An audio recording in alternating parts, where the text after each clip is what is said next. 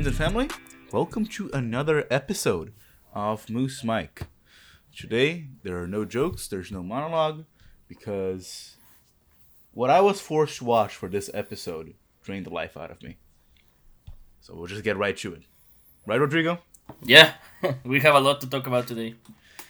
Today's episode is only me and Rodrigo, as Stefford was sent on a secret mission. And we'll be back in a week or two if everything goes right. Yeah, according to your timeline, like, maybe he might be back for, I don't know, maybe... Yeah, actually, when this is released, he might actually be back already. But as of recording, he is on a secret spy mission. Exactly. We'll be returning. A really important mission. We'll be returning soon. Yes, it's for national security. Yes. And hopefully we can talk about this when he's back, about the whole... operation. The whole operation that he's doing. But just for everybody that is listening, like, he's doing an amazing job with a great cost to what he's doing right now. So, like...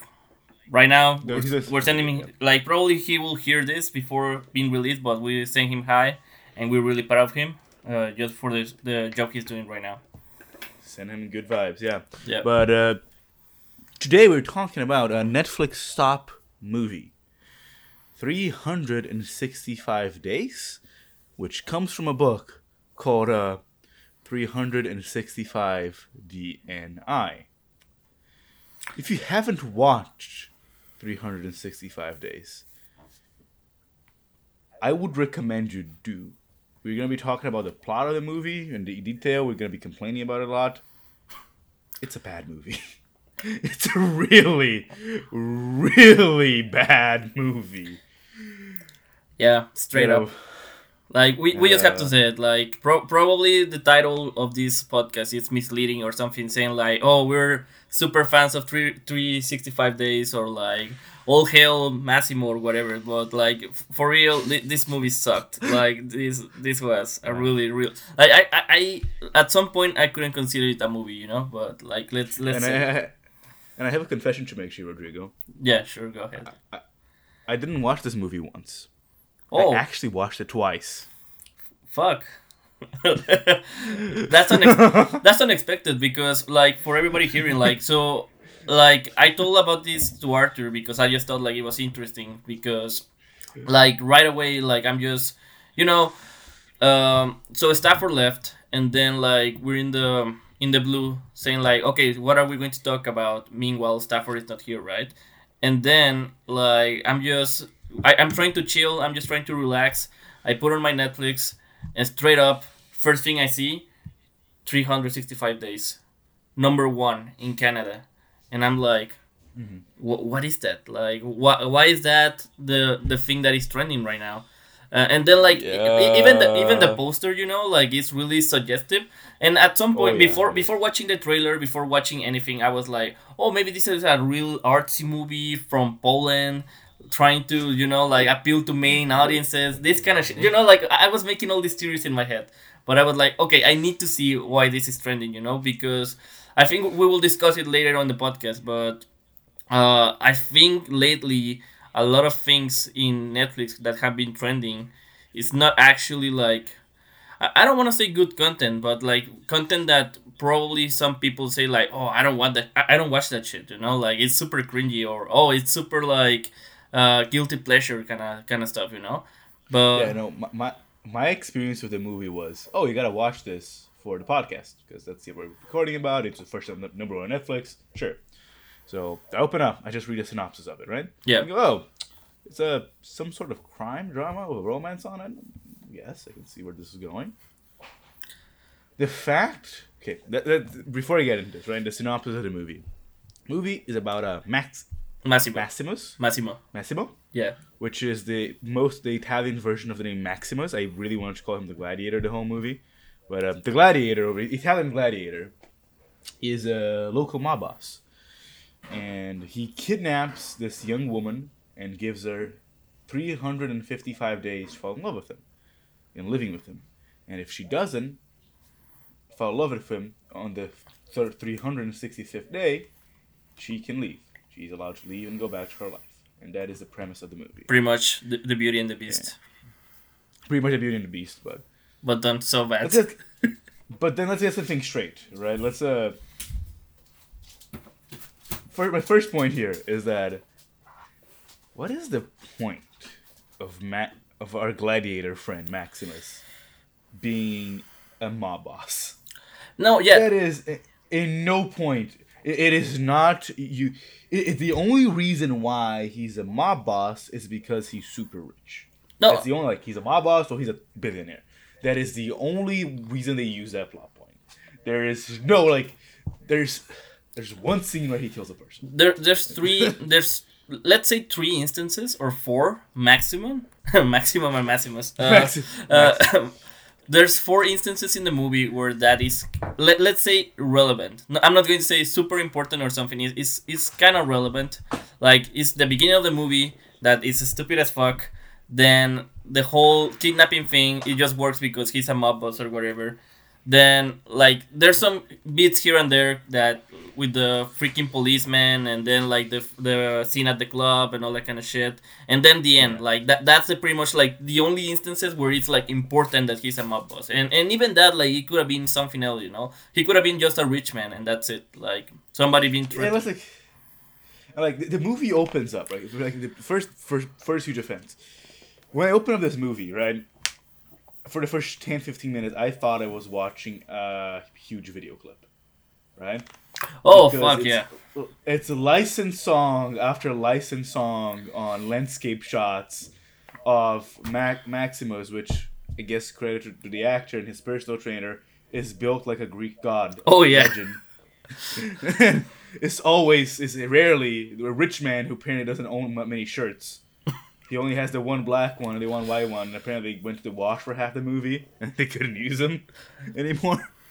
But like the movie opens up, right, with this scene of Maximus his dad, dealing with these other criminals. But it's telling us that they're not as bad as the other criminals because they don't traffic human children. Follow up. And I guess No. that's a good character trait. No, wait. You know what? No. He's a mob boss. He's a killer. But you know what?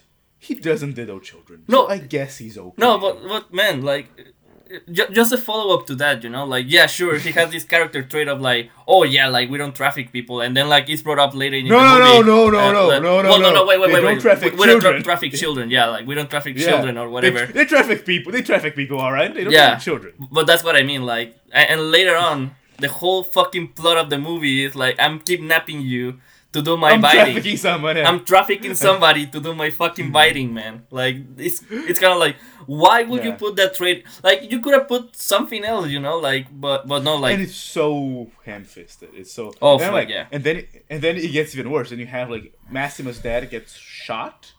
but he's And we never really know why. We never really know why or who. He gets shot by a sniper, and that is that. We don't know who shot him. We don't know why. I guess we just needed him out of the movie. no, And then and beyond that, you know, like I get it, storytelling wise, you're right, but also like the way it was shot, like it was dumb as fuck because you see like the whole movie shot so dumb. Yeah, but I mean, like, this specific part, like, because it's the first couple of minutes of your movie, right? And then, like, I was watching it with my wife, and straight up, like, you get this establishing shot of this castle or whatever, like, you see the whole panorama. Like, there was no buildings around it. Like, there was nothing. No. And straight up, like, unless that sniper shoot it from a helicopter straight down, that shot is believable. But you don't hit a because fucking again- helicopter. You don't see a freaking helicopter. You just see, like... Because, yeah, again, obviously they shot most of that part in slow motion because why wouldn't they, right? Oh, yeah. You can see the shot comes from above, and there's no building for it to shoot from, right? There's no building. There's no sound design to imply there was like a No. helicopter or No. something. Like there's No, not... and the shot is so weird because it's like one of those stock gunshot sounds, yeah. and then you just hear the squib blowing up on the guy's face. Anyway, right? And Maximus also gets shot. The shot goes, like, they're hugging when it happens. The shot goes through his father and hits him. And as he's laying on dead, he sees the face of this woman that he never saw. Oh, and we know And- at that point in the movie we don't know, but later on, like, we find out like this is the whole thing. It's Laura. It's Laura, the yeah. other main character, Laura, yeah. And then he goes apparently obsessed about her. And then we have scenes where Laura In San Francisco. We have San Francisco, and sorry, and then we have like apparently he makes paintings out of her. That he has this. Apparently, Massimo's not only has the body of a Greek god, but the memory of one as well. Oh yeah. So he's able to make a perfect picture reminiscing her just out of his memory when he was dying. No, And it's a perfect match. and beyond, like before we go into that specific, like the plot, and I'm saying it like quote unquote like plot because I don't consider that a plot, but also the whole thing, like the whole 20 minutes before that, because you don't get to see these two guys until like 15 minutes into the movie or 20 minutes into the movie, and still it's a clusterfuck. But I mean, like when you see that scene in San Francisco, like you start getting like those, because okay, the first couple of minutes they're bad, like we already laid that out, like with the shot and everything. But then like when you actually start realizing, okay, this is a sketchy movie and this is not going to go well, for me it was in those scenes in San Francisco, because straight The up, one where it is San Francisco and Warsaw. yeah. Okay, I think that's when I started texting you while I was watching. So I was watching this movie and I was live texting Rodrigo while watching because I was dumbfounded by it. It is insane. So pretty much like 5 years pass, Massimo's in San Francisco. Yep. And we have a scene of him being a mob boss, pretty much like strong arming people who deals with him at a business meeting in San Francisco, right? And threatening people And- because he's a mob And boss. while he does that, we're intercutting with a different scene of this random girl talking business and about clients, and it's like both of them on their respective meetings, but we have no idea who this girl is, right? Also- no idea. And before we get into the meetings of themselves, right? We just see these are the two people. We have no idea who this girl is. We know who Massimo's is, and then they leave, right? Yep. And then when they leave, we have a scene of the girl, Laura, unbuttoning her shirt and taking a picture for someone. And then as soon as she does that, we cut to Maximus picking up his phone and seeing a picture of a girl showing her boobs to him. And you would think, because again you're seeing from their phones, that it's the girl in Warsaw sending Maximus in San Francisco a lewd picture. But no, on my rewatch, actually, It's Anna. It's Anna. It's Yeah. his ex-girlfriend. It's a completely different girl sending him a lewd picture. That we don't see But until the like way- an the- hour and a half in the movie. We see her at Act 3. That's the only when you Yeah. meet her, Act 3. And then it's so confusing. Who was Laura sending the? Why was she sending boob pic? What? To his boyfriend. But straight up, Yeah, like like- she's also meeting her boyfriend in the next scene. So like, and the boyfriend is like, oh yeah, whatever, I'm working, right? So it's not. Yeah, it doesn't even the- have a payback of like, oh, she sent this to like spice him up Yeah. or whatever. Like no, like she arrives to the apartment. Well, before we get into that, the way it was shot in the meetings, superly over dramatic. Like it was like a Mexican soap opera. Like straight up, when I saw that scene of Laura talking with this businessman, like saying, "Oh yeah, well, Laura, it was your responsibility to do this deal," and then like, "You don't talk to me that way. I'm a empowered woman, and I have done this deal." And then this guy, "Oh yeah, well, women cannot do this," and it's just like, straight up, like I think nowadays in today's landscape, sure, there's some kind of like conflict between like integrating a plot line of like empowering women without saying empowering women or something, but also like I think this movie straight up, like it was quite the opposite. Like it was a misogynistic, like super macho movie. Like straight up, like I was disgusted most of the movie. It was just the empowering part of it was just a show. They weren't really empowering anyone. no, yeah, like the only empowering thing was that meeting of Laura, but beyond that, like they deconstructed her character and deconstruct the whole thing at the end of the movie. Like it was just fucking stupid. But we can And get it's into so that weird. after that. Yeah. And it's so weird. So like the other thing that got me right, only like I gotta say, like for the first time I watched the movie, for the first hour, I thought that Laura was also like a mob boss. The And way that she just behaves. was because of the meeting, right? Because again, like I'm watching this, right? I'm trying to pay attention, just like again, because it's also distractingly shot. Like Rodrigo is right, like it's almost like they had a super expensive dolly for the day, and they had to implement it on every shot because they had it, and every shot it's just like you're in a roller coaster. It's just the camera's just zooming around, right? And then like the cam op is crazy, and like he's cutting headrooms. There's a straight up scene where the guy's talking, his eyes get cut by the camera, but it's just really distracting and really confusing. And I'm trying to pay attention, right? And the only person I know in any of these things is Maximus, and he's in a Mob Boss meeting, and I don't understand. Like, I watched it twice.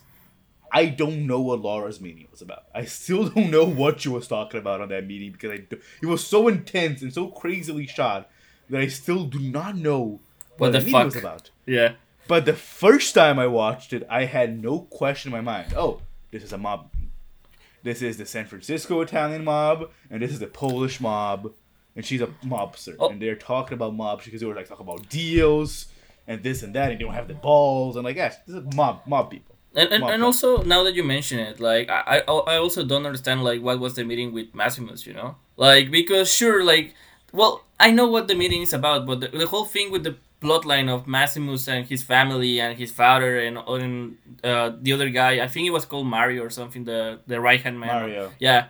Like, that whole plotline is sort of like, yeah, we're, like, a mob family, but we're not in the best place right now, and we're having some struggles, and it's like, what the fuck are you talking about? Like, you guys are living in a castle, pretty much. Like, you spend money, big buck. Like, you can take Laura in a yacht. Like, you have, like, you're partying at clubs, super expensive every fucking day. Like, you can threaten other mob bosses, and they're, like, just bitching around, like, oh yeah, Massimo was like, chill, man. You can kill people straight, left to right. So, Massimo, I don't see what's your problem, man. Like, you're pretty much, like, have the life, like, you have the world at your feet.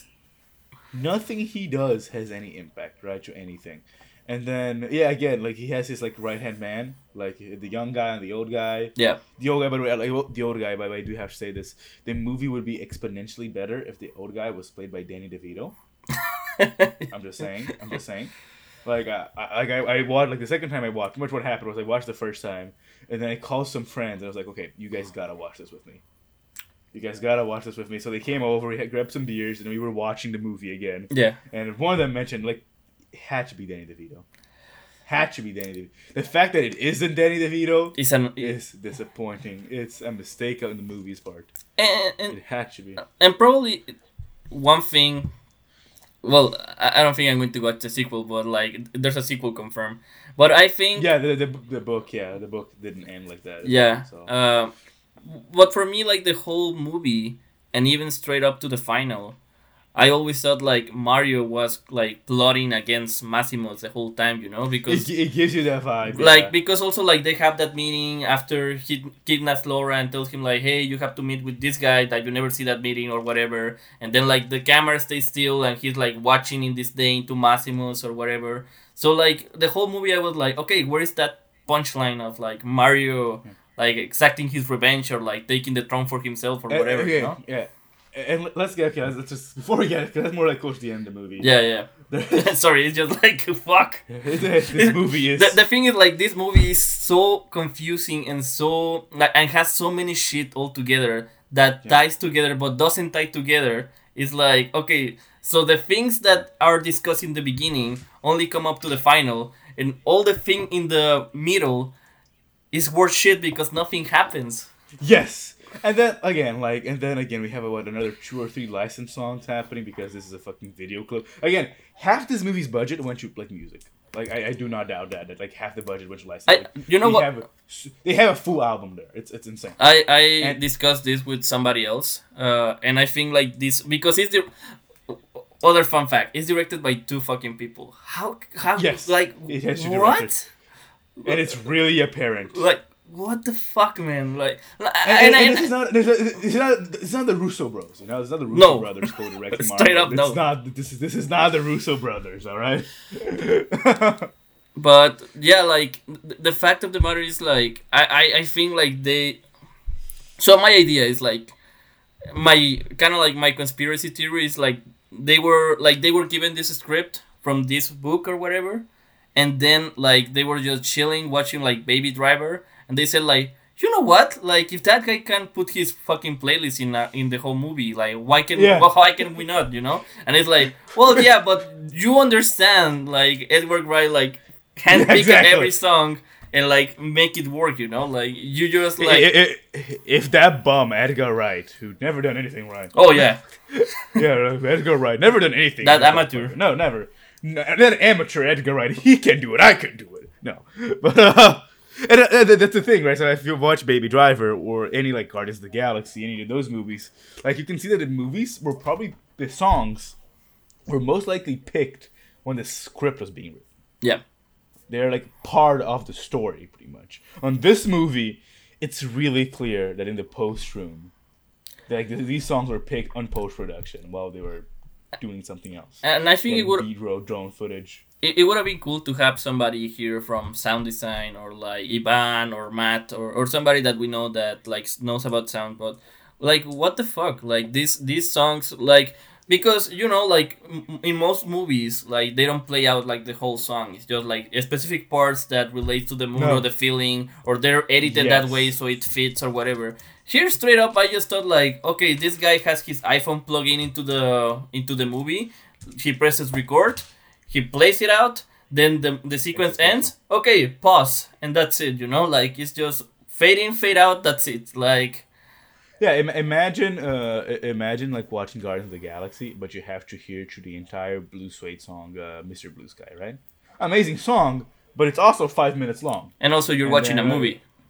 And you're like, okay, I get it. Like, Blue Suede is awesome.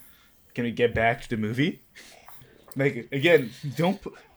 Anyway, back to the movie. Okay, right? back after the San Francisco whole thing because we went like Laura and her husband, who the actor just looks like the actor from La Casa de Papel. Like, oh yeah, Helsinki, yeah.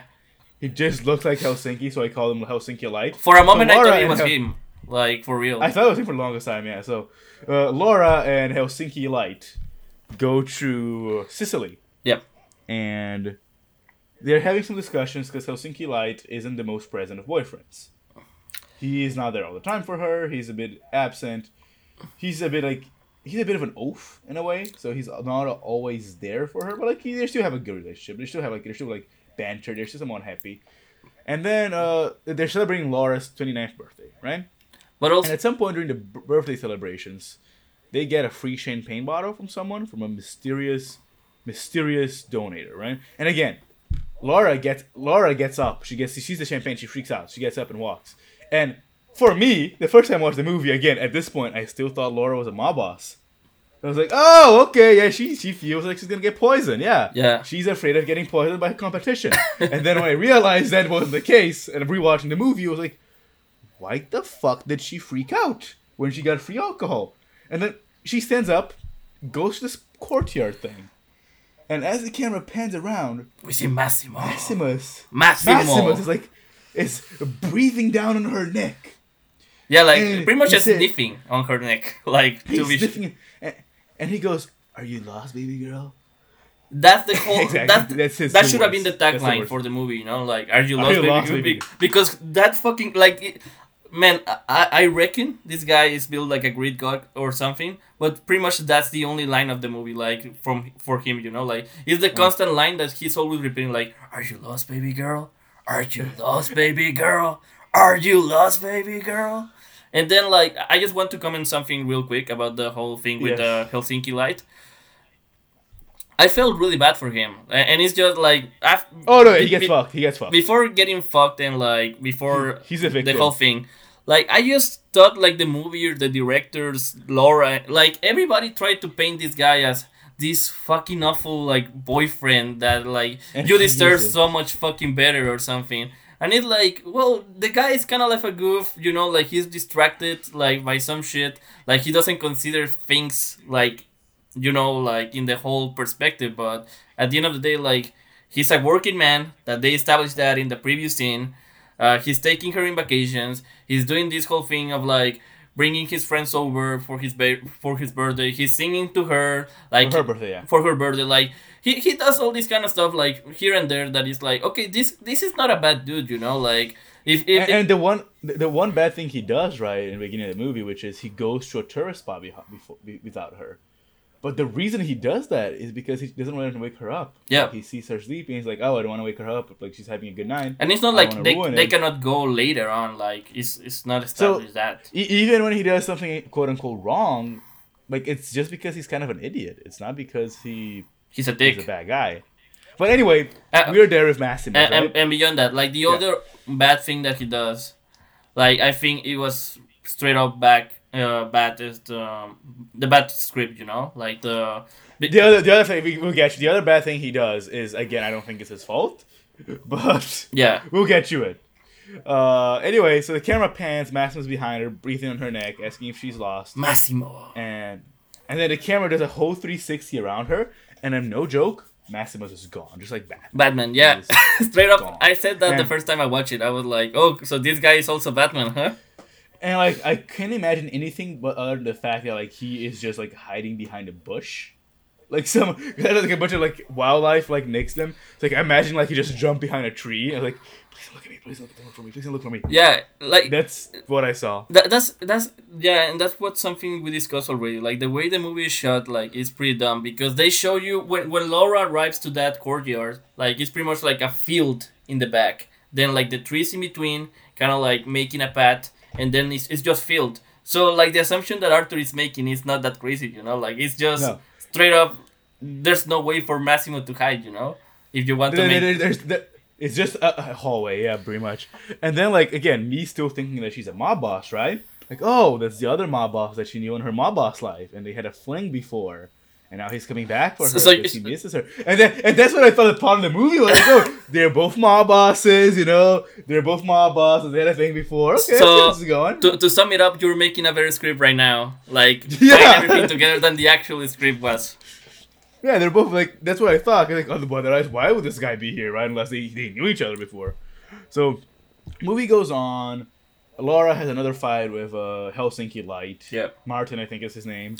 She goes to the city alone at night. She goes to the city alone at night, and then she hears dogs barking, which scare her. I don't, like, again, the cue for her getting scared are dog barks, and sure.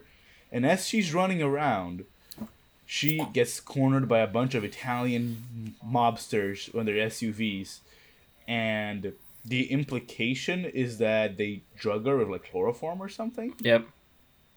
But the way this scene is shot and done is she's walking the street. There's SUVs like turn on their lights. She walks back and then bounces. She walks back, bounces into this guy, right? And the guy just looks at her and says, "Good night," in Italian. Doesn't touch her, doesn't do anything, and it fades to black. And then she wakes up on a bed. So again, where did my mind go? Oh, it's a dream. She was dreaming. She was having a nightmare. She's back at her hotel. Again, probably she had a thing with Italian mob boss. She's a mob boss as well. She's having a nightmare about his past with him. All right, she's gonna go back to Helsinki. You should have directed this thing, man. And then she stands up, and the door is locked. And I'm like, no, wait a second, no. That actually had that actually was previous scene. That it felt like a dreamlike scene. Did it actually happen? And then finally, we have the confrontation of her and Maximus, and it's revealed, and that's when my whole world crashed on top of me. Right? We have the revelation that she isn't in fact a mob boss. She is a random girl. A random girl that got to Sicily at the same time Maximus did. And as he was leaving on his Rolls Royce, he saw her at the window. In the airport. And it was in the airport. And it was the same girl that he saw when he almost died. And it's straight up like, I don't know if in the books, like later on, like they explain... and I probably don't think they explain it at all in the books or in any place, but like why that happened, you know, like why from all people Maximus in his deathbed he was like, oh yeah, this random girl Laura, you know. But straight up, just like Arthur is saying, it's just like a random girl. He has never met her before. He hasn't spoken to her, never seen her before the whole champagne thing. And my world is crashing on top of me. Like, no. Wait, she's not a mob boss? Wait, she's not. They don't know each other? They never met before? this? And then you have the funniest scene in the world, which is before this explanation, right? I just want to get an explanation first to explain my disappointment. Huge disappointment with this movie, but before the explanation, there is this scene, which is the funniest scene for me, which is her, tell me who you are. Also, for some reason, again, nothing. The whole movie is in Italian and Polish, and then in some bits English. Really broken English. Yep. Like, not even. I'm not talking about accent wise, but like word structure. Like, it seems like those people are not. They don't know how to speak English that well. But anyway, that's just another distraction. And we have this whole scene, right? Just like, tell me you are who. Tell me who you are. Tell me, you know? And he goes, no, I'm not going to tell you. But tell me, who are you? Why'd you kidnap me? Why you kidnap me? And then... And she's making all these assumptions just out of the gate, right? And then like, no, I'm not going to tell you. And then she stands up. And then he grabs her, throws her on a chair and says, do you want to answer or not? I'm like, motherfucker, what do you think? She's been screaming at you that she wants answers for a minute and he's been saying no. And then you throw her in the chair and ask him about it. Maximus! What's your deal, man? What's your deal? What's the end game here, man? Help me help you. You know? Yeah. Like, come on. So... And then he reveals it, like, and then she sees the photo, like the painting that he has, a photorealistic 1-to-1 painting of her on his living room, on one of his thousands of living rooms. Yep. And straight up, it just looked like somebody took a picture of the actress and like Photoshop it. Like they didn't make the whole painting or like the actual painting. Like they straight up Photoshop it, but it's just like, how the fuck this guy like they make it so like this guy's so freaking perfect, but at the same time like so fucking flawed. That is just like I'm not like I don't like it, you know. But yeah, like let's move forward with this. And then you have the cringiest scene of Maximus, like getting really close to her and saying, "You have 365 days to fall in love with me. 1 year from now, on your birthday, I will let you go if you haven't fallen in love with me. I won't do anything to you without your permission." And then as he says that, touching he her breast, has his hand on her breast and he's fondling her. And later on the movie, he is going to put his hands on her private parts without permission. But he's a gentleman, right? He does that every fucking time. Like, that's something I hated about, like, across the whole movie. Like, if you're... I'm not saying, like, that guy could not succumb or, like, could not fail at his rule at some point, you know, during the movie. Like, it will be kind of, like, part of an arc for the character, you know? But it's never addressed. But it's never addressed.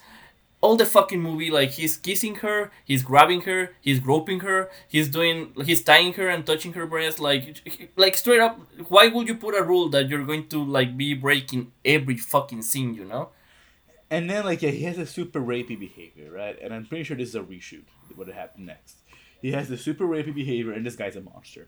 This guy's probably one of the possible worst human people on this earth. He's a mob boss. He's a kidnapper. Yep. He's a sexual offender because he's like touching her without permission and pretty much making her into a sex slave for him, right? Oh, you know what we forgot about? And we have this, the blowjob scene of Maximus and in the jet. We forgot about that scene.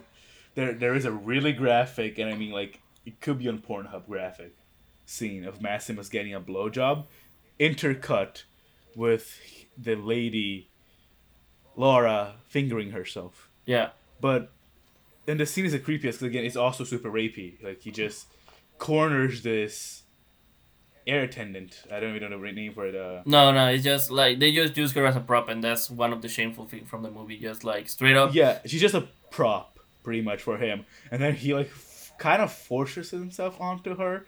But at the end, it's implied that she liked it, so it's okay. Yeah, and I think after we discuss the whole movie, we can talk about the whole implications of the message that this movie is giving. That I think is totally wrong and totally fucked up in 2020. Yeah. But yeah, I just wanted to remind that thing because it set off like this behavior from this guy that is super rapey, super like dominant in that way. He always wants everything at his disposal because that fucking blowjob scene happens because somebody pisses him off with a comment or like something that happened over the phone. No, it's actually really funny because he's laying down in bed, like he's on his private jet, and he's laying down. And then he stands up, he walks in, and he hears his put the curtains on. He hears Danny DeVito going, Maximus, someone steal our Coke. We lost our Coke.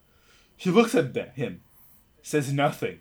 He was like sitting down for like 30 seconds, stops. Yeah. Looks at him, says nothing, stands back up, and closes the curtain on them, and then forces the air waitress to give him a blowjob, while his two business partners are like a foot or two away behind a curtain. Yep.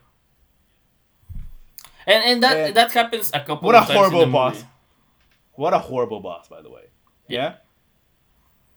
Anyway, movie goes on, and then like again, we have all these scenes of Maximus being probably the worst human being in existence. Yeah. And I guess the movie has to remind us that he has a heart of gold.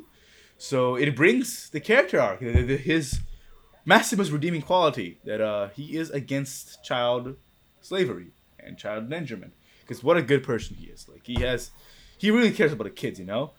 So there's he's looking out for the future generations. There has this guy who's like his brother, or he's like a family member. He's like a brother de la familia or something. And like he's tied to this catacomb section of the castle, which we never see again. Oh yeah, the dungeons, like, the Maximus dungeons. It's the Maximus that we see like on this scene in the whole movie, right? And like he interrogates him, and Maximus again, to paint himself as a good person to the audience, goes, "No, but if you were only stealing money from me, you would be off the hook by now. I wouldn't care because I'm rich like that. But the children, you were trafficking children to a brothel, and that's too much. I'm gonna make you disappear." Right? I guess this is redeeming character trait. But there's also something really amazing about this scene. Maximus is on the catacombs interrogating this guy, right? And then after that, we have a scene of Laura attempting to escape. Yeah. And as he is attempting to escape, she bumps into Maximus. But now, he is with the same guy outside. And he's shooting him outside on his court. Instead of shooting him on the catacombs, hidden, where nobody could see him do it. He brought the guy outside to the courtyard of his castle and shot him there with a silenced pistol. And then like why?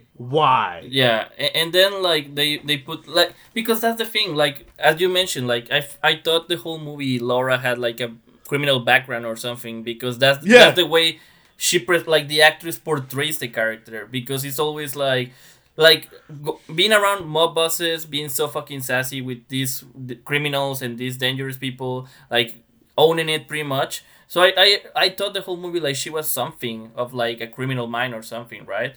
And then in that same scene, he straight up shoots the guy, and then Massimo turns around, looks at Laura, and Laura like faints like a damsel in distress, you know, like, oh god, like blood, or oh god, like a shooting. And it's just like, well, but you have been comfortable all the way throughout the movie and with this kind of thing happening, right?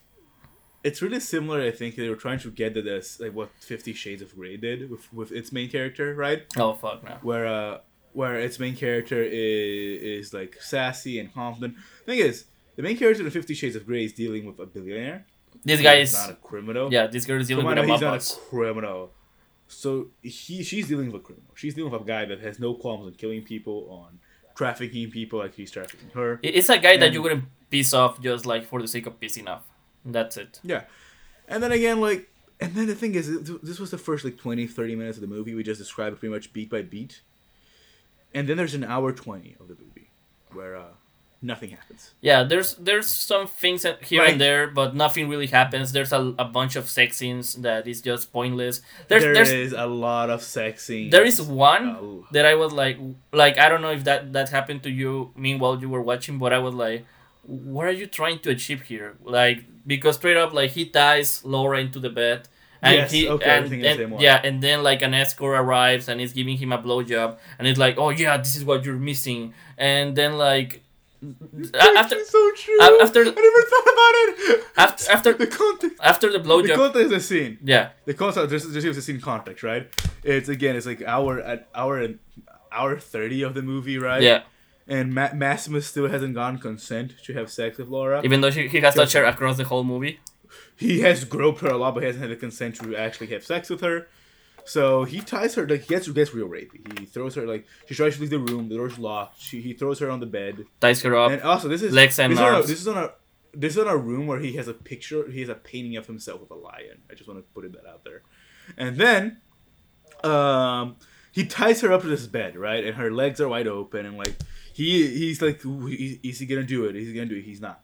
He doesn't. And this lady come up, and tells Laura, "I'm gonna show you what you're missing." And then he gets a blowjob. And that's it. He doesn't do like anything. that's the only thing. Like he never showcases his abilities or something. He just gets a blowjob, and the girl leaves. Look at how good at getting blowjobs. I'm like, motherfucker. Yeah, it's just like, what's the point? What's the fucking like? Anyone has got a blowjob. Getting a blowjob as a person receiving the blowjob, you're not doing much. You don't need a whole bunch of skills to get a blowjob. Like you are more passive. Passive participant. You know? Yeah, unless you're like Maximus, it seems, because I guess his dick is moving around in her mouth, and he's doing like Circus du Soleil shit in there. Gymnastics over there, yeah, like. But anyway, but yeah, like the whole thing is like, so what are you trying to achieve by like, because the whole like, and just let's go to the pure innocent thing, like, even though this movie doesn't make it easy for us, the whole thing is Maximus wants Laura to fall in love for him in 365 days. How are you going to achieve that when you're like receiving blowjobs from other women? And even if that went further on, like you're showcasing your ability as a man or ability in bed. Like why will somebody fall in love with you just by seeing you fuck another woman? Like, so I why? I know why, and there's a reason for it. So it's actually pretty nicely done. That's actually one of the few nice details of the movie that he put on. I actually noticed on my second viewing is that Maximus, the whole movie, he has a copy of the script with him the whole time. So you can notice that Maximus, like every time he's reading something, he's actually reading the script of the movie. Oh, He has a copy of it that he keeps with him. So he knows what's going on. And I'm going to get you why he has a script with him. There is a specific reason where I came up with that. But he has a script. But anyway. But there's some hints to it, right? Like when he's delivering and when he's speaking, it seems like he's reading from the script. But he's reading from something. Yeah, he has a copy of the script. Maximus, he has like boom, right? Okay. Anyway, movie goes on pretty much on that. On this, like, oh, are they gonna fuck? Are they not gonna fuck? And then there's a whole thing that Maximus shoots another guy because he was flirting with Laura, and then Danny DeVito makes a big deal out of it. But at the end, there's nothing. Like he makes a big deal, but as nothing happens. Of the crim, and everything is like, oh, we lost Coke, we are losing our shares. Like everything's a big deal criminally on this movie, and the criminal part of it. There's never a payoff to it. Oh, yeah, this is fucked up. Maximus, they're gonna get angry at us. They never do. And then like never do. So and then we're getting and then we have this weird scene. Like this is like closer to the third act of the movie, right? We have this crazy scene where they're finally falling in love, where they're discussing, because like Maximus is pretty much shaming Laura for wearing quote unquote short skirts, slutty clothes, yeah, and saying that it's her fault that his friend tried to rape her, and it's her fault that he had to shoot him, fuck, man, and all that. And they start fighting, right? And as they're fighting, she falls from the yacht. Laura falls from they're on a boat, they're on a yacht, right? Falls from the yacht. And then Maximus jumps in the water and saves her, although we know that Laura can swim because we saw her in a swimming pool earlier. But apparently he saves her from drowning, which she knows how to swim. But anyway. And also in a super Baywatch style, you know, like Maximus straight up like doing the dolphin posture and going like, oh, I'm going to save you. Yeah. And then, and then he saves her, and then she falls in love with him because he saved her from drowning, where she knew how to swim. And she fell on water because he was like getting in her personal space and made her trip. But I guess he got wet for her. And after... And they fall in love. And it seemed like Laura hit her head, like, really bad after, like, falling into the water. Yeah. But because her whole personality and her whole changes. Like, point of view from the world, like, changes. It's like, oh, yeah, I was so wrong by, like, dressing that way and being this. Like, I'm so sorry, Maximus. Like, Maximus, I'm so sorry because of that. Like, you're the great and the wise and the handsome and all that kind of shit. And the whole scene, Maximus is pretty much a caged... he's an animal, the whole movie. Like, he acts like an animal. He goes like, when I don't get what I want. Like, when you have a whole life, when you get everything you want by force, it's hard to not have as an instinct do that, right? Like, he grabs her by the... He spends a good half of the movie grabbing her by the neck. By the throat. And choking her. So he's a fucking animal. He's a fucking savage animal. The whole movie. That's what he is. And then I don't know if you noticed, Rodrigo, but like they are on this boat in the middle of nowhere, right? It's Laura, Maximus, and Danny DeVito on this boat. Oh yeah, they start fucking in the whole boat. Meanwhile, Mario's in the boat. And after he saved her, right? It's a 5-minute long montage, and I'm saying it's a 5-minute long montage, maybe 4, but it's around 4-minute long montage of them fucking on different parts of the boat, and I'm talking full on like it's only softcore because there's no penetration being showed. But like it's really graphic. Yeah. Like, you're seeing everything. You're not missing anything. Like, you're seeing them fuck. Like that, and what? Danny DeVito's on the boat. You don't know where. Like there's a point that they're fucking on the outside of the boat by like the tip of it. Yeah. And God knows where Danny DeVito is. He's probably crying in a closet, begging for it to end. Like, please stop! I want it to end. Get me off this boat. Hurry up! We need to get to the coast, please. Please, Captain! Please! Just get me to the coast! Yeah, like, that whole montage, I was like, what the fuck is Mario doing? Like, he's just recording or something? Or what the fuck? Because, like... He's the one filming the montage, yeah.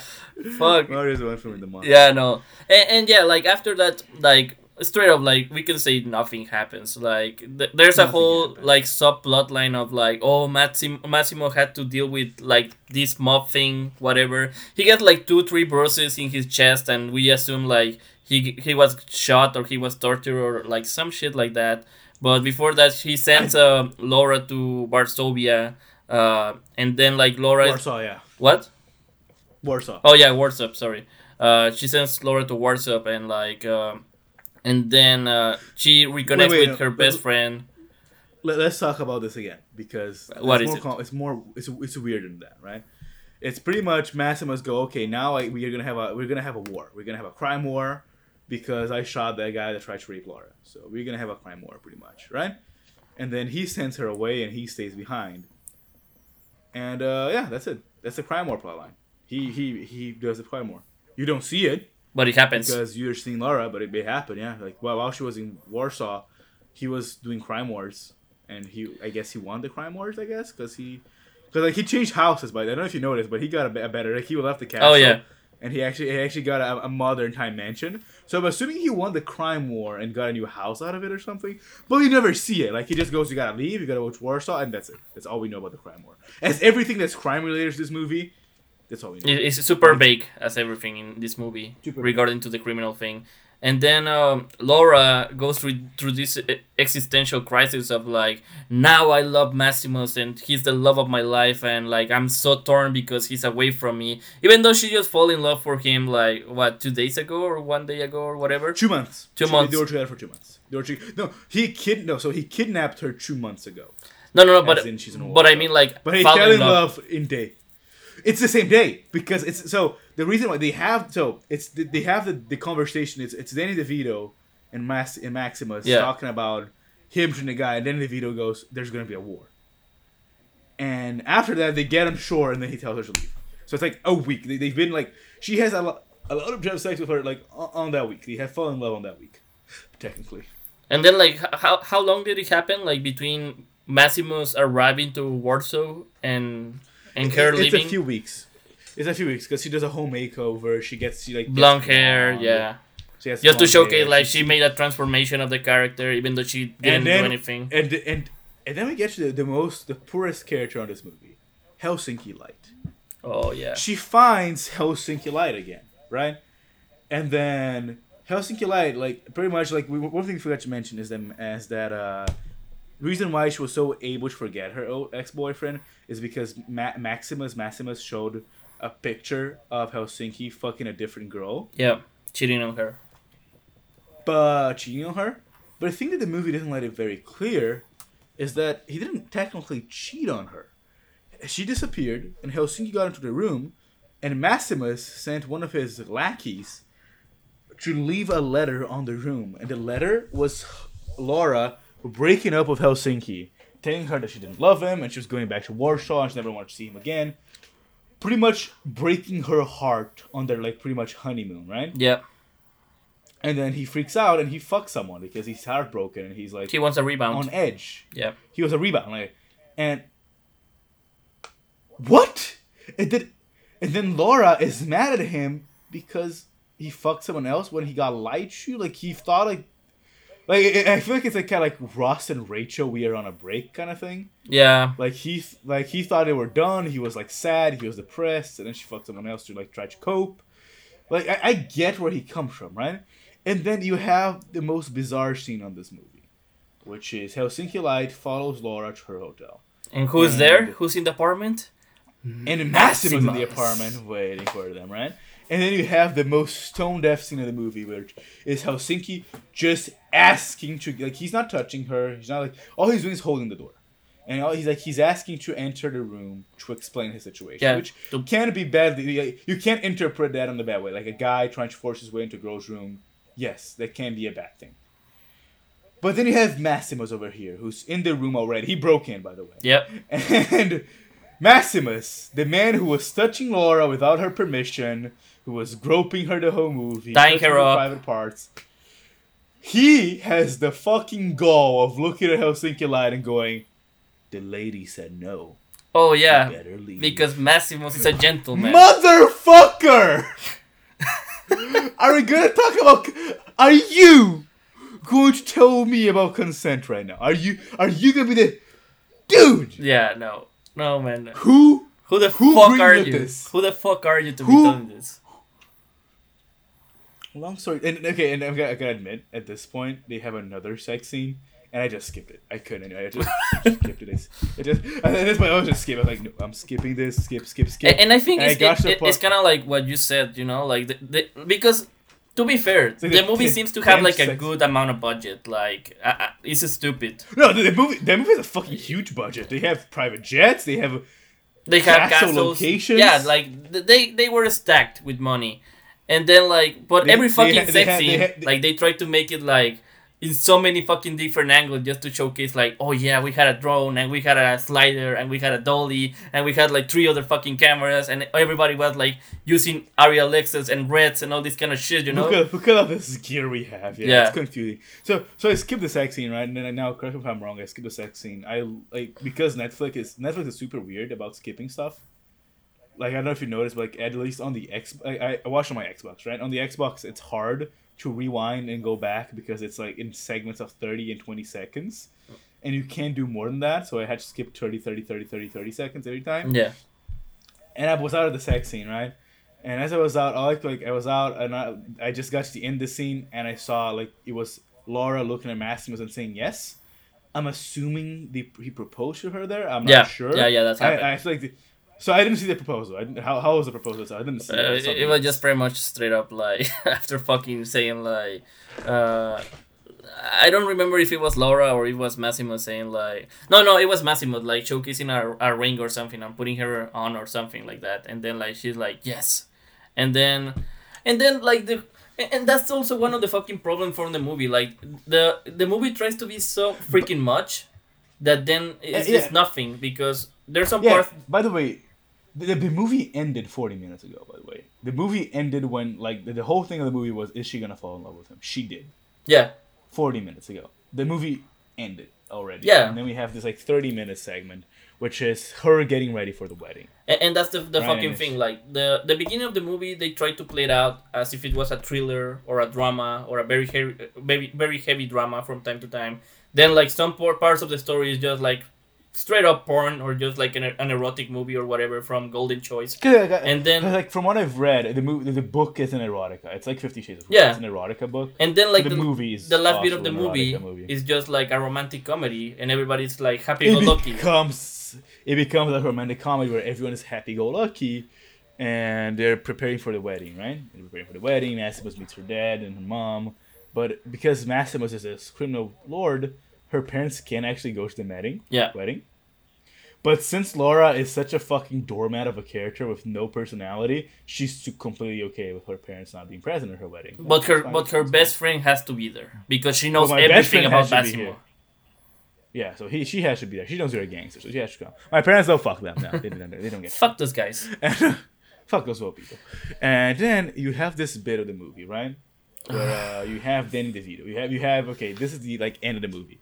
You have Laura and Maximus on the phone while she's coming back after shopping for her dress, right?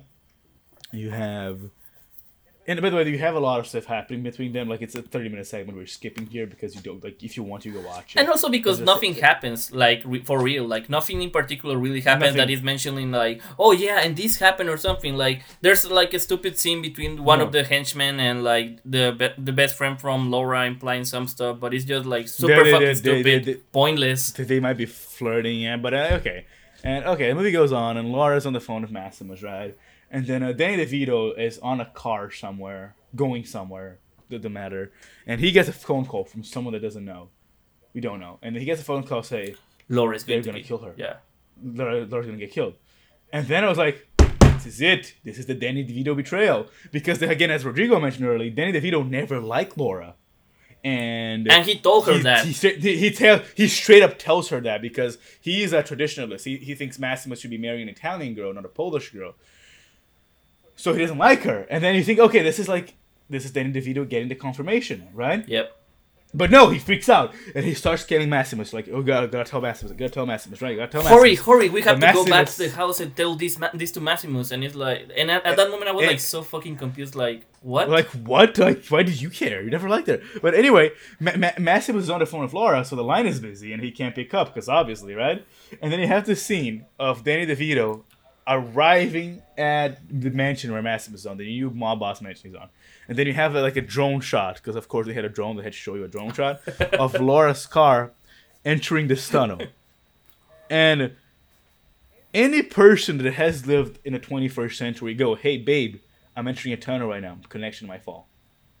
Laura doesn't do that, right? And the connection just falls, and Maximus starts freaking out, Laura. And then Danny DeVito walks in, right? And sees. They don't share. And he just looks at him. Not particularly sad, right? Not particularly sad. He's just like kind of shocked. He doesn't say a word. But Maximus knows what happened. He was on a phone call with her. He had no idea there was an attempt to kill her. But he knows. But he knows because the connection dropped. Yeah. And because he's Maximus. And that's what I'm saying. This is what I'm saying. He had a script on him. He read a script. That's when I figured out, okay, Maximus had a copy of the script this whole time. Because there is no logical reason for him to even consider her being killed there. Because what happened was she got in and the connection dropped. Because she was under a tunnel. And the connection dropped. It wasn't like, Laura, explosion, and then, connection just dropped. Because she was in a tunnel. And then we as an audience know, because we have the shot of a tunnel, the car entering the tunnel. And the police.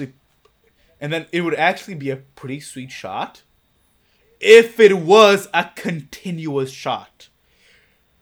Again, this movie is overly edited. So the mistake they made was... Level with me, Rodrigo, here for a second. If it was a shot, like the drone shot of like the car entering the tunnel, and you have the drone fly to the other side of the tunnel, and you have the voiceover of Maximus trying to talk with her, right? Yeah. Through the phone, while we just see the drone footage. And then, as we see the drone footage, we see the car doesn't leave the tunnel. And there's nothing. And then we just hear Maximus, like, calling for her. And we hear Mario trying to calm him down, right? And we just hear Mario's, like, Danny DeVito's voice trying to calm him down. And then, like, a minute or two passes of, like, just us staring at the tunnel, not knowing if the car's going to come out or not, right? Yeah. And then you just see a police car coming towards the tunnel.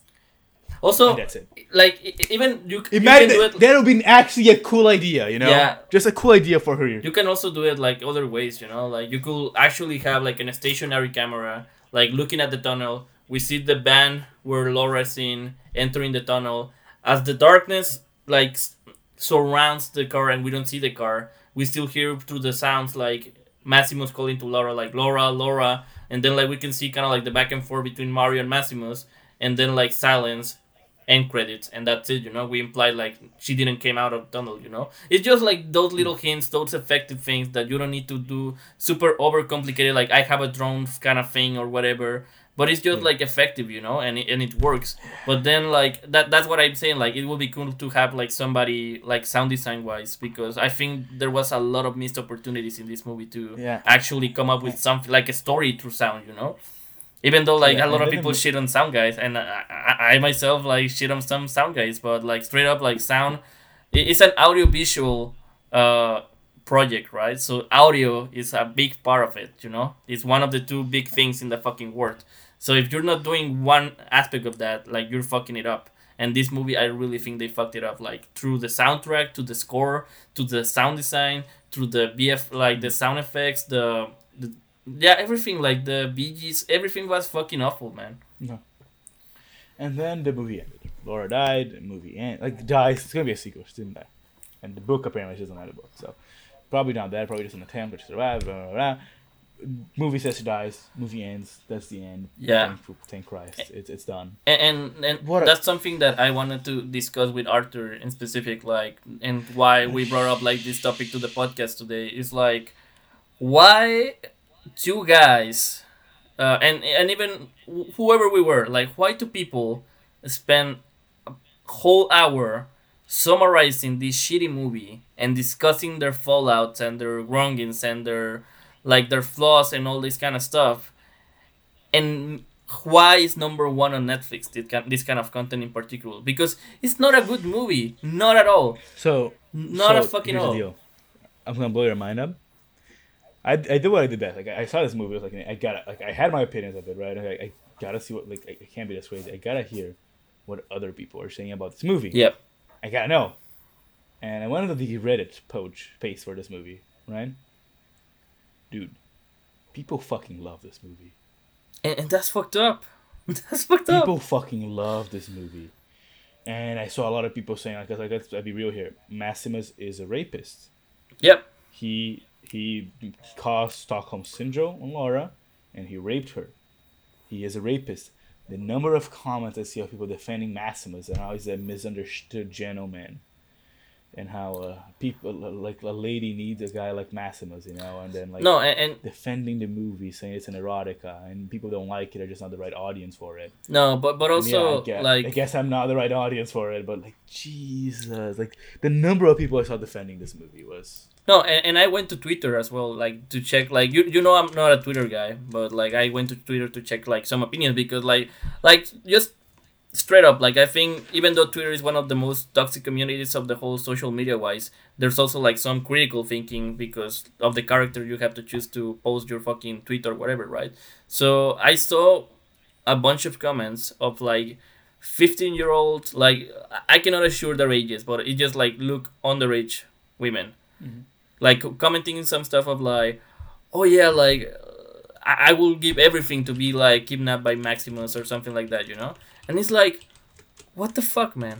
Like, in 2020, why this meant, like, that's what I'm saying, like, we can go hours and hours talking about, like, this shouldn't be happening, like, this kind of, like, stuff is unacceptable and all that kind of stuff, but why, like, this content is so popular is because we decide it's popular. We decide, like, for example, me and you, like, for a fact, we both know we're not going to watch the sequel, or if we watch it, it's just for the sake of, like, doing another episode for the podcast or whatever. But just for the sake of watching it or for us recommending it to somebody else, we're not going to watch these movies. But the fact of the matter that is number one on Netflix, one of the most important platforms in the world, and, like, people are saying this kind of shit of, like, justifying a rapist, and, like, women saying, I would like to be kidnapped by this kind of stuff. Like, you have to be held accountable for that kind of content, But also not only to the filmmakers and the people making this stuff, also to the people watching it and trying to spread this message across, right? Or at least that's my thinking. Yeah. Because that's, so just to give some context beyond that, like, I have talked a bunch of times to Arthur about, like, I think it's really different. So let's say it's really different Breaking Bad to Narcos Mexico, in the sense of, like, Breaking Bad, even though there's, like, this whole drug situation in the US or whatever, but they're not, I don't want to use the word suffering, but they don't have it as bad in Mexico, in the narco kind of, like, deals that they're happening. Like, in Mexico, pretty much, like, you live in fear of being kidnapped, raped, killed, all the awful stuff that you can think of. So for me, when you start spreading this kind of content and making it popular, when this thing is happening right now in a country, and just, like, instilling that mentality of, like, Narcos as heroes, and Arthur has explained me a bunch of times that in Narcos Mexico that doesn't happen, but in other series in Mexico where, like, El Señor de los Cielos, and like other kind of stuff, like other narco series, because that's pretty much a very important topic, or a very like recurring topic in Mexican soap operas or Mexican series or whatever. The fact of the matter is, you're impregnating that mentality of like narcos as heroes, and like narcos as this like thing that you want to aspire, right? And I think that's the problem with also 365 days. Like, we went the whole rate. Like, I think we as a society worldwide, I'm not saying like we have done a tremendous amount of job. Like, we have done some progress, because like also there's some part where they still like have this kind of mentality of like women are less, women are like this and that, men should be like this way, men should be this kind of stuff. Like they put Laura and Maximus as archetypes pretty much.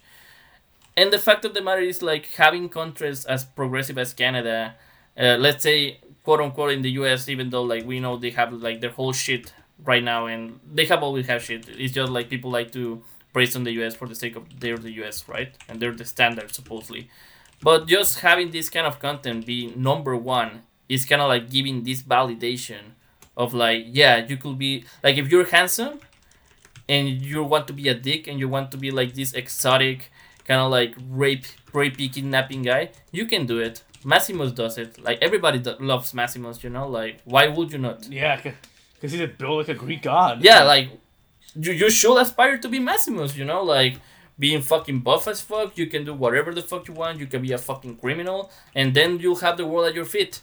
And then like the message that gives to little girls or like to young women is just like, yeah, be submissive as Laura, you know, like break your whole idea, because the fact, and I'm going to say like the whole thing with Laura, even though like she's bad acted and like she has this fucking arc or whatever, it's like she starts as a strong, powerful woman that does her own shit, that doesn't take shit from men, that like resists Maximus, that in the meeting like she's like, okay, this whole thing happened because of me, it didn't happen because of you fucking guy across the table saying like women cannot do this kind of shit.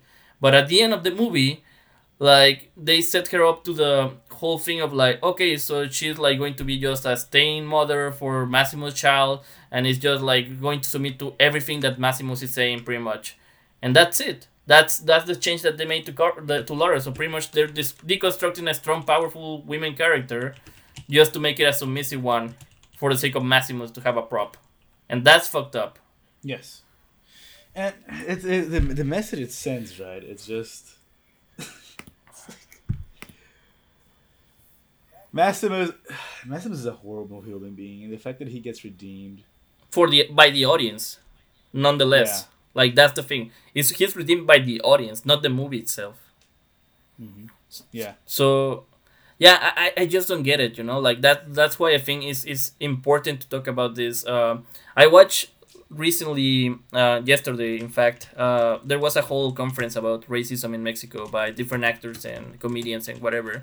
And something that really stuck to me was that the content that we watch, like, you can say it's just plain content and it's just for entertainment, but the fact of the matter is, like, people are sitting down, families, couples, men, women, whatever, like, they're sitting down and they're receiving a message, because at the end of the day, that's what we're trying to do as communicators and as filmmakers. We want to get a message across. So the message of this movie, what is it? Like, I know you can say it's yeah. like exactly, okay. yeah, like you can say it's an erotica and like it's just for the sake of it, but for that you can go watch porn and that's it, right? Like you don't need that kind of stuff. Like, and also like that's in your own free time, in your own personal space or whatever. Like you can search whatever the fuck you want. Like everybody knows how porn works. But the fact of the matter is, like, this being at the top of every fucking content, of course, movies in general in the platform of Netflix, is just mind blowing, because it's just validation from people. It's just straight up, how can you make such bad content? Because at the end of like, just think about it. We have explained it's badly shot. The character have no development. It has a bad performance from the actors. The plotline doesn't make any fucking sense. So what is it selling? It's selling you the fucking idea of Maximus and his relationship with Laura. It's not telling you the relationship or the love story or something. It's selling you the idea of you being this fucking guy, having all the control, having all the money in the world, having all these rapey attitudes or whatever, and you can have it all at the expenses of this woman that had her shit figured out. I don't know. I just think it's I don't know. It's mind blowing, man. It's fucked up to say the least. It's mind blowingly bad. Yeah. And I found a lot of people, again, not everyone's. I found a lot of people that really dislike the movie. A lot of people that really dislike the movie. I think it's got like a 0% in like Rotten Tomatoes or something, right? It's 1.3, I think, on IMDb. Yeah. It's like a really low mark on IMDb. But also that's why I wanted to mention, like, is it like, how can I say it, like, without sounding so bad? It's just, yeah, we can express our opinion through like comments, or because I think the fact of the matter is, like, some content that is bad can become viral or can become popular because it's cringy, and it can become a meme or whatever. I don't see this thing becoming a meme, even though it has its flaws or whatever. Like, I don't see how it could become a meme. It's just like straight up bad, and that's it. Like, it's not The Room, right? It's not like The Room where you could like make something funny out of it. No, like, I don't think so. Like, even though it's bad delivering and all that kind of stuff, like, it's just straight bad. It's not straight funny or straight like, oh yeah, like, for example, like, when I use Facebook or something, I use a lot of gifs or whatever. I wouldn't like start looking for a Maximus gif of like, oh yeah, he said this quote in the movie or something. Like, it's not something that could be used. I don't know, like, it's not meme material. But yeah, the fact of the matter is just, how can I say it? It's like, yeah, we voice our opinions, let's say, with this podcast and with comments in IMDb and with ratings and with Rotten Tomatoes and all that kind of stuff. But it's still number one. So, like, either there's a huge... Actually, number two now. It's number two now. It fell down. It fell down? Well, good. But as of this recording. But still, like, just the accomplishment of it for 1 week, it was number one, Like, it's like me and you, we will be like stacked if one of our films, like, in the future was like number one in Netflix. Oh yeah. So what I'm saying is, like, sure, we can voice our opinions and we can say like it's fucking bad, everything, not only in the movie but everything that the movie is telling. But it seems there's a whole huge population that accepts and like likes this idea of the movie, even though it's fucking bad as fuck. Like, they love this idea that the movie is selling, Yeah. Yeah. Nice. I don't think I have much more to say about this movie, man. It's a draining movie, No, yeah. I just think, like, across, like, the rather than the movie, the conversation right now is most likely like content like 50 Shades of Grey, like 365 days. Like, this kind of stuff that just sells you these ideas and these things that I don't think is socially acceptable, or like, like, you're bound to be like, if you like this stuff, like, it's okay, but why does it become so freaking popular, like, why, like, there's so many people like turning their eyes? Because the fact of the matter is, like, 365 days is going to have its sequel. And probably that sequel is going to have a sequel. It's going to be a whole trilogy or whatever. I don't know how many books are they of that thing. It's only the one. It's only the one book, but apparently the movie is the opposite of it. Oh, really? The movie's not the movie's like ends halfway through the book or something. I'll say you split up the book in half or something like that. Yeah, it wasn't. Apparently, wasn't the full book, but yeah. But I mean, like, they're going to release the sequel, and it's going to be like a 2-part whatever. Like, 50 Shades of Grey was like 3 movies or whatever. So are we just pretending we don't like this content, or are we pretending we don't like these ideas, or what's the deal? Money, right? At the end of the day, it makes money at the end of the day, but. And that's the thing. Like, that's something I discussed, and I want to touch this before we run out of time. Like, there was a whole thing, and I don't intend to go full political or talking about racism, because I don't think it's the space or the time for this podcast to talk about that. Hopefully, eventually, we can talk about this. But this whole thing when the new Little Mermaid was announced, right? And it was Yes. like the whole controversy because she was she's an African American and all that kind of stuff. For me, like I don't mind. Like I'm super happy for it. Like I'm willing to look this new version or whatever. Like it's cool. Like I don't think nobody should have an issue with that. But there's a whole community. Like I started up like fight with people in Facebook like 24/7 for a whole week because they were sharing this thing of like, oh, you're calling us like it's not the same being racist or like calling us racist because we don't like this girl being the little mermaid or whatever, you know. Mm-hmm. And I was like, yeah, I agree. Like if you don't like it, like you're not a racist. But if you're like sharing memes and making fun of her because she's black, if yeah, like that's pretty racist, that kind of stuff, you Yeah. know. And then like their whole kind of like counter argument was kind of like, well, yeah, but they're like the tail is from a Danish Nordic kind of thing, so it should be white and like red haired or blonde haired or whatever, and it should stick to So the the people, thing or whatever. And my point is like, for me it doesn't. Like it's just a mythical fucking thing. And before our times, Disney didn't like give these characters to black people because we know the fucking systematic racism that everybody went across let with it. them. Let's remember that Jesus Christ was a Middle Eastern Jew. Yeah.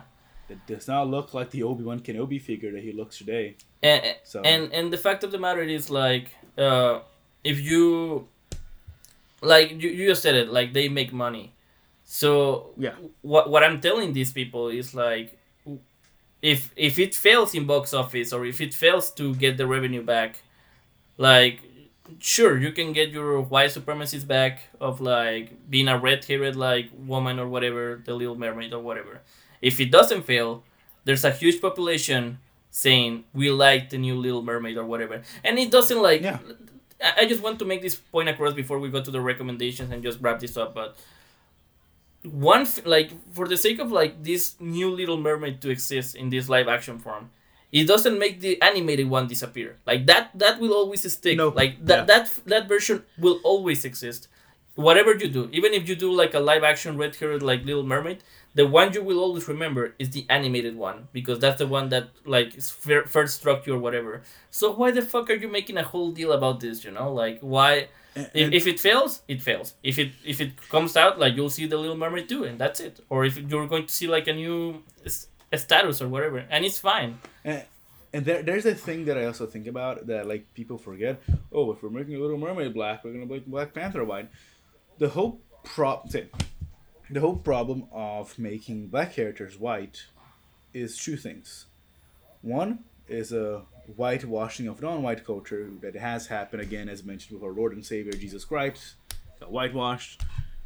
Is the whitewashing of different cultures, which is the issue, which is very present and harsh, and the other is the lack of representation of people of color in roles in Hollywood.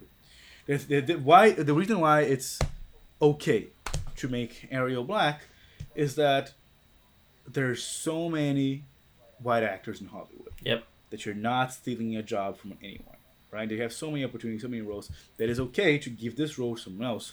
And also, Danish culture has not been.